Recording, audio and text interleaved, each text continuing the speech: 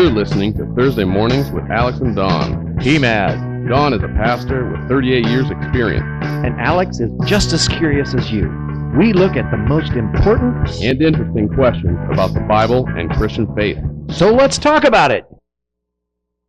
Got a special edition of Thursday Mornings with Alex and Don. We actually have a live audience of young adults who will have many years to share God's Word with everyone, and a lot of great questions too. So, to my right, you know him, you love him, Pastor Don Patterson. And to my left, Bible teacher, Lee Ebersol. You know you love him as well. Lee's here because he didn't like some of Don's answers last time. No, that's not the case. And Lee actually had what he was talking about with the disagreeing and stuff like that, we've had a lot of episodes where Don and I have really hammered down on this, because you see a lot of, just like toxic stuff on the internet with when two people don't respect each other, or a group of people don't respect the other group, that it just goes downhill so fast. Mm-hmm. And, Don and I have disagreed on stuff, but it's when you have respect for someone, it's easier to do that. You actually get somewhere, mm-hmm. and right. Otherwise it's not productive. So, questions. We got a lot of great questions. Everyone, thank you so much for these. These are really insightful questions. So it was recently Valentine's Day, so we've got some good questions about these. These should be easy, right? So what's the correct age to get married, you guys? All right, how about this? Raise your hand if the good age to get married is over 20. Okay, how about 19? Yeah. Oh, is that where that's where it was? Oh, that's all a hand back there. I mean, why do I choose an age for that? Is there any sort of... There's no magic age. Okay. But I think you do have to have a certain level of maturity to have that kind of covenant with each other. Mm-hmm. And the covenant that you have not only before God, but also with each other, is the thing that's going to carry you through the hard times. Yeah. And so I think you have to have a certain level of maturity. I'm not sure that happens at 19. When I think about my life, I don't think I could get married at 19. Yeah. I think back when I was 19, and I would say, ew, boy, I made some decisions then that I don't think I was ready to enter into a lifelong commitment. So, but I mean, there would be people that would. So, yeah. Well, Mom and Dad did. Yeah, same. Yeah, same here. Yeah. I can't fault them. I came out like I did. Yeah. Okay. Thank you, Mom and Dad. Right. Yeah. Sounds good. All right. So, what about for dating? Is there a certain age where it's appropriate to start dating? Well, I like what my son has done. It was a good approach. Okay. He said, well, you can date when you're 16. You can walk around with people we approve of before that, like in school and social activities at church and things like that. But 16 is the first time you can actually take them out on a date by yourselves. Mm-hmm. Yeah. Yeah, that sounds good to me. I think, again, there's different levels of maturity in different people. I noticed we didn't get a groan. Yeah, that's true. That's we cool. didn't. Okay. Yeah. Yeah, I had a girlfriend in high school. She was a freshman, and I was a sophomore, and her dad was like, no. So I'm like, let me talk to him. I'll talk to him. I'll convince him. Met him, talked to him, and said, I'd really like to take your daughter out there. He goes, no chance. And that was after you met him. Right. I said, wow. Yes, sir. I'm not as good as I thought I was. Yeah. Little trigger question. How physical should a dating relationship be? Mm-hmm. Lee, why don't you go first on this one? Okay. Yeah, there's a line, and that is a fuzzy line, but there's a line that can be crossed that is very difficult to pull back from that. Oh, yeah. And I think the sooner that line is crossed, the harder it is to engage, to pull back from that. And there are dynamics that happen when there's a physical relationship involved. Mm-hmm. That, again, back to the maturity kind of thing, that it's, it can be hard for less mature people to handle. I'd echo that. I'd mirror that whole response, and the maturity thing. I'd really emphasize you don't do anything that you'd ever regret later. Right. Mm-hmm. Mm-hmm. Because I know a lot of people who have gotten married to their high school sweetheart, and I know a lot more that haven't. So, keep it easy. Keep it careful. Be careful. Can we say something? Well, I suppose you could kiss. I suppose.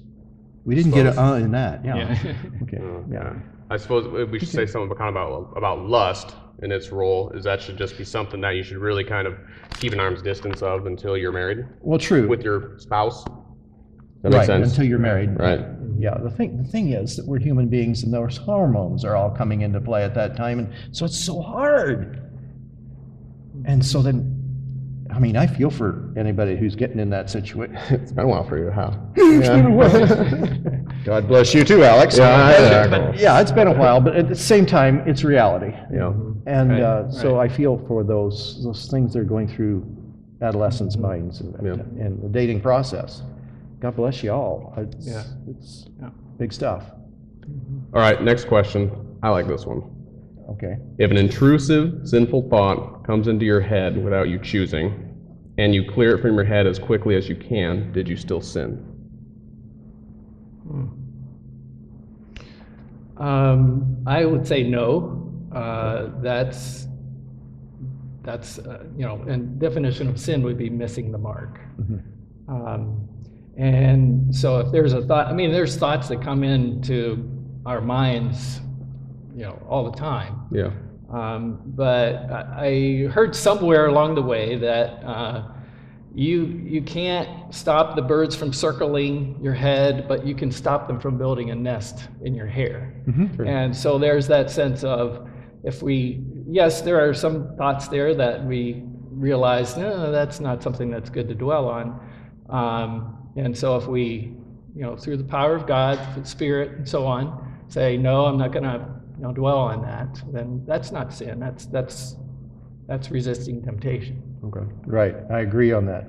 It's when it starts to twist us a little bit, and we allow it in our thought pattern longer, then that's sin. Well, since you both agree, I'll push back on it a little bit. So, like, someone cuts you off in traffic, that causes you to get angry at that person, and you quickly squash that. Now, technically, that caused us to sin. Technically, we lost our cool, you mean? Yeah. Yeah. It depends what you say to that driver as you're, driving around. I know, but I mean, that's part of You it. stew on it all day. Sure. I mean, I've never done that. Yeah, right. Yeah. I guess I'm trying to say, doesn't like the Bible clearly state that, that anger, being angry, is sin in itself? Don't let the sun go down on your anger, Ephesians 4. But one of the things I put into this mix is, so what did it do to your relationship? In case you saw that same person that cut you off at the mall just after you arrive, and does it affect how you approach that person? And, I'm not going to have anything to do. You cut me off in traffic. If that's the case and it messed up the relationship and I can't restore it, then yes, it's sin. Without a doubt, it's a sin. Because we need to articulate the fact that sin is not only what it does to me, it's also what it does to you. So if it affects our relationship in the future, that's sin. If I can't look him in the eye after he cut me off, then I've sinned. Yeah. And there is a sense that being angry is not sin in and of itself. Right. In your anger, do not sin. But it's how we respond to that, or what we do with that, I think, can lead to. And if we get guilty enough to cultivate it a tad bit, let's just keep that going. It fuels me for the rest of the day. And some people do that. I think I might have just been mixing up hating, wasn't I? Okay, I think that's what it was. Did you hate your brother? That's like murder or something like that? It's like murder. Yeah. Okay. Yeah, Matthew chapter 7. Okay. Chapter 5. 18 following. Can you confirm? I can confirm it's chapter 5. Okay. All right. Okay. The next question, we got quite a few questions about this last time, so it seems to be a popular topic. It's about war. So this question is there ever a time where going to war is okay? Does the role of government require force sometimes, or should there never be violence? So to kind of get a little bit more clarity, there's a a higher structure around us that, should we support them, should we not, the government. And then also kind of talking about the non-aggression principle, where absolutely no violence ever. So with that in mind, just trying to guide it a little bit, is it ever okay to go to war or support that warring body? You want to start that one? Yeah. Yeah, I think of the war in Ukraine right now. Sure.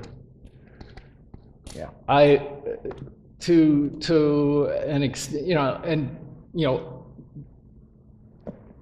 that kind of thing, conflict and that kind of thing has been a part of human existence since Cain and Abel. Yep. And, but as I think of that situation, I think, well, I really don't want, the Russian forces to prevail, and there's a sense within me that says, oh, I'm glad that the Ukrainian people are pushing back and, having some success in there. And so there is that aspect. I think on a personal level then, I don't feel as a Christian that I can love my enemy and then try to kill them. Yeah. But we're talking about like the role of government and so on. There is within the scriptures, that sense of God has ordained, governments to do these things. But as a Christian, as someone who is committed to following Jesus and Jesus' way of love, I don't see that. For me, it wouldn't be consistent to engage with that. Right. And I see that, we look in Ezekiel, we look in Isaiah, and God actually called out nations to do his discipline to get his people at a spot where they needed to be. And so I see that happening with government. I agree. When we go to the Sermon on the Mount in Matthew 5, and we see it's murder to hate, and then we go on to verse 43 through 48, and we see him saying, you have to turn the other cheek, love your neighbor as yourself. Those kinds of concepts then are for believers. I think the thing that we need to be is, okay, so here I am in this government, I'm protected by this government. How can I then, as a Christian, not be taking life, but be participating against evil? And then Right. I think that's where our Anabaptist ancestors, our Anabaptist MCC has created ways that we can serve the good of humanity and not take life. Right. And I think those are valid ways to respond to a national crisis such as war. Right. Yeah. Yeah, I agree with some of that. It's tricky because I also kind of admire what the U.S. has done through, just being so formidable for years. Because there's something along the lines, there's something that talks to being the aggression, to being non-aggressive, and I think it's something that we get confused sometimes. So, if someone says, no one should be aggressive, don't be that way, don't hate. But if they're not capable of violence, I don't know how much of a moral credit that is to someone, because if you're not capable of violence, you can't really be violent. So I think it's much more like a moral good is to be capable of violence and being meek in that manner. And I think that that the meek shall inherit the earth. I know I kind of looked at that word was actually referred to a lot in the Greek language as for war horses. Right, having the power to engage, but choosing not to. Right. Okay. So, I'm not saying that's what the U.S. always does. They kind of get their hands in everything, but it's sometimes a little bit backhanded. But well, I think the measuring the justice of a nation probably is God's job. Oh, yeah. And then it is ours as individuals to figure out our spot in that nation, whatever nation it is. Right. And it comes out in Acts as, are we to obey God or Right. man? And I think that holds for us today as well. Are we to obey God or man? Mm-hmm. And I think of the word assertive rather than aggressive in terms of a Christian response. Sure. There was a story of, and I think this happened in Palestine, some people who stood in front of tanks, and that was their assertion to work for peace, but they were not trying to kill. Yeah. And I think I shouldn't refer to that story because I don't remember all the details. Sure. But there was a situation where that was the way that they were asserting their Christian, non-resistant fight against evil. Sure. Putting our life in the way of danger Right. as a statement. Yeah. Yeah. Yeah, I mean, that's definitely one step you can go to. Are you keeping track of time or someone? No, Oh, there'll be a bell go off here. There'll be a bell, okay. Yeah. All right, that's fine. So is there ever a need for violence? I think we kind of said, it's the reasons why we're hesitant to say yes or no. But at the same time, we're all kind of sitting here in the United States being protected by living off of it. True. Yeah, I mean, should there be any Right. appreciation for that? But there's also been a molding of history by people who have a moral compass, being willing to give their life, not militarily, but to stand in the way of evil. And I think of the Reformation. I mean, we're here today because people were willing to give their life because they read the book, the Bible, and took a stand on it, and were willing to give their life for its interpretation, for their interpretation of us. And we're Anabaptists because of that. In the midst of we had the Catholics and we had the Lutherans, and we were still martyred in the midst of that because of our interpretation of the word. Are we willing, I guess, in the midst of this conversation, when evil comes, to stand our life, maybe not to take a life, but at least put our life in such a place that we're willing to give it for the cause of right? Not go out there with an AK-47, but I'm willing to stand here, make a stand, because I believe this teaches me to. Right. And I do that. Well said. And I'm not sure. Yeah, I think we all need to be working with that question. Yeah. I agree.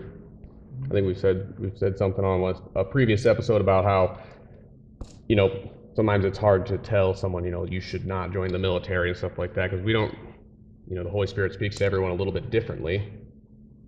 So, but I think I agree with you guys is that, if we're reading the Word, looking at it, understanding it, not just the little snips and pieces, it's really hard to justify it, going to war, but at the same time, we don't know how the Holy Spirit. God works in the midst of a variety of ways. Yeah. Well, I mean, we haven't really disagreed on anything yet, guys. Oh boy, don't you have something I don't spicy know, in there? I'm so disappointed. All right, so this one it says, do you, Don, specifically hear the voice of God? So I'll just also give that to you afterwards. Oh, yeah. But, okay. Dreams or visions? Actually, I can't say it's an audible voice because nobody else heard it. But yes, I remember that very distinctly. Several times in my life, hearing the voice of God speaking into a situation with a idea or concept that was not even on my radar. That's why I can't say, well, it was your subconscious coming forth. But this was God speaking, yeah. And I relish those moments. How did you know? It's very precious. How did I know? Yeah, how did you know it was God speaking to you? Well, there wasn't anybody else there for the first part. I see. And the second was that it was a thought that I couldn't generate on my own. I think I've told the story more than once when my son died, and I couldn't quite grasp the fact that he died. And so I went out in the pasture and I had this prayer, and I said, Lord, here I am. I'm going to seminary. I've given years in service to ministry already. Why did you take my son?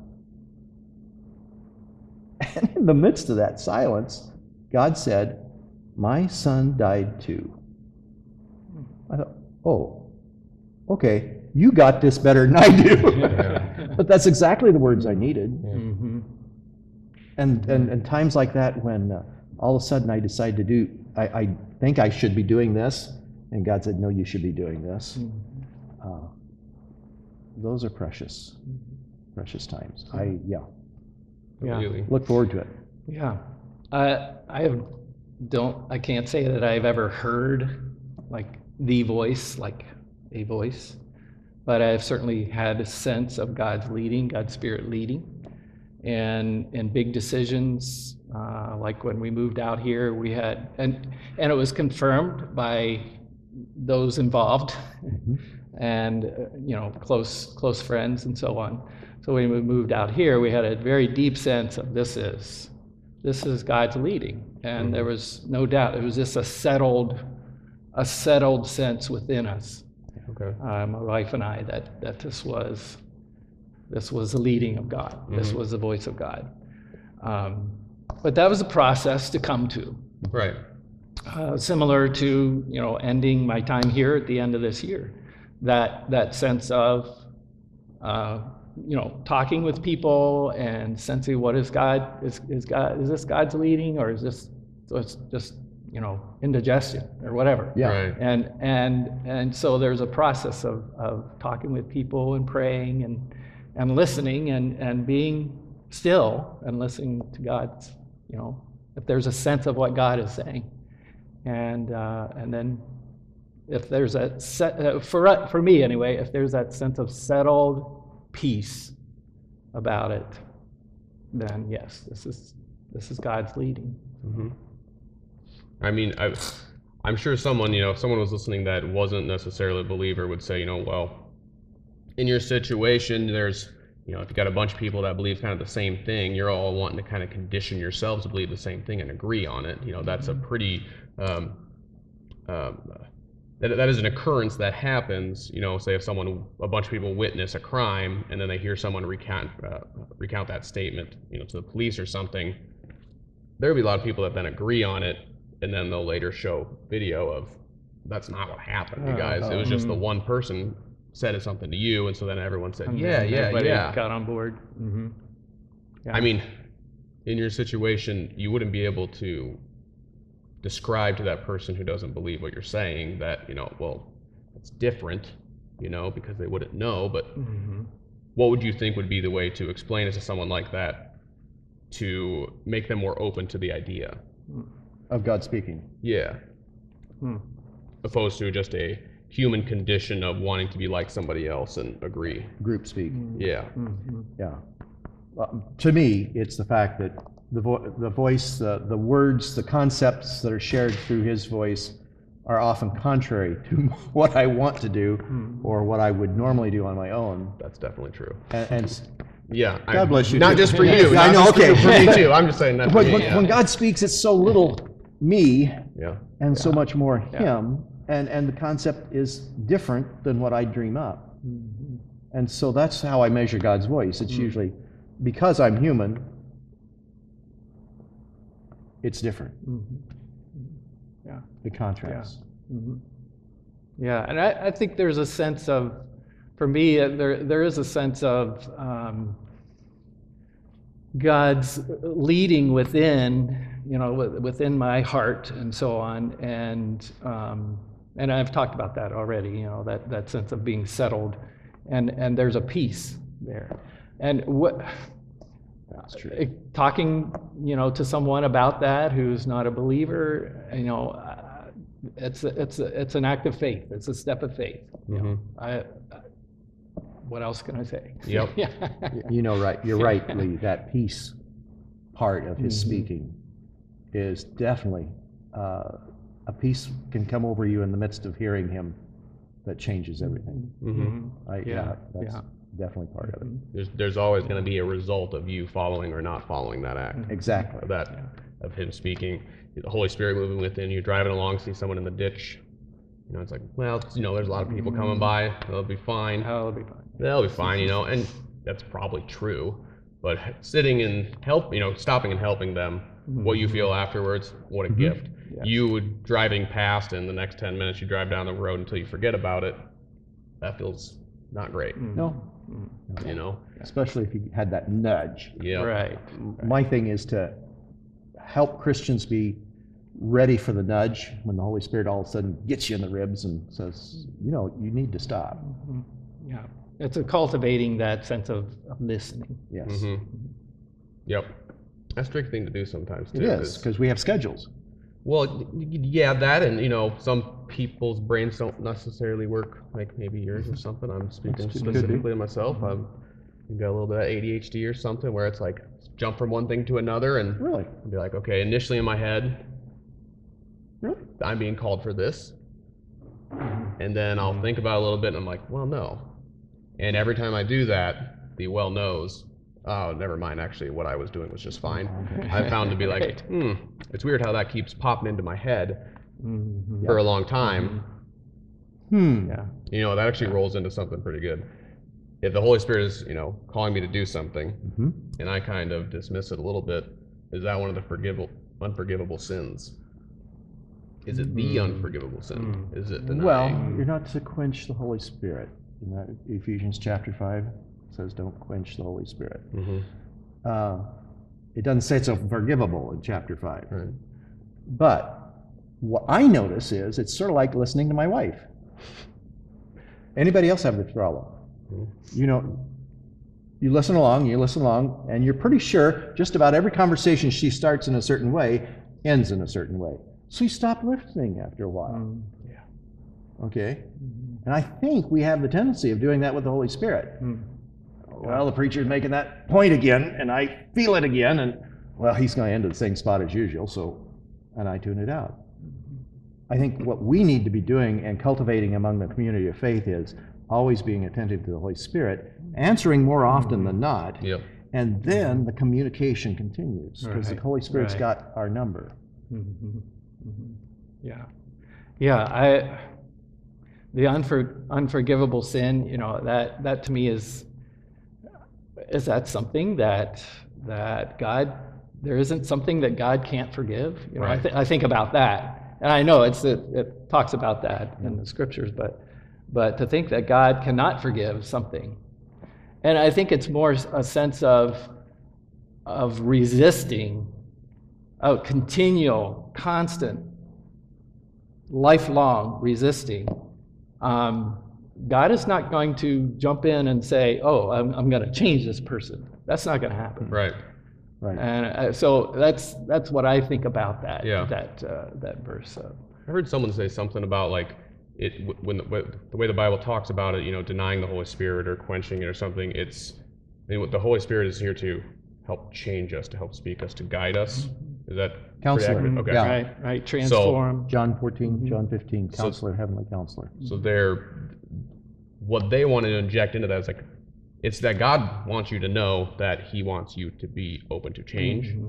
And so if you resist that or deny that He wants you to change, that's the part. So it seems like it's a long-term, it's a long thing. It's like, no, He doesn't ever, He wants me, I'm just perfect the way I am, kind of a thing.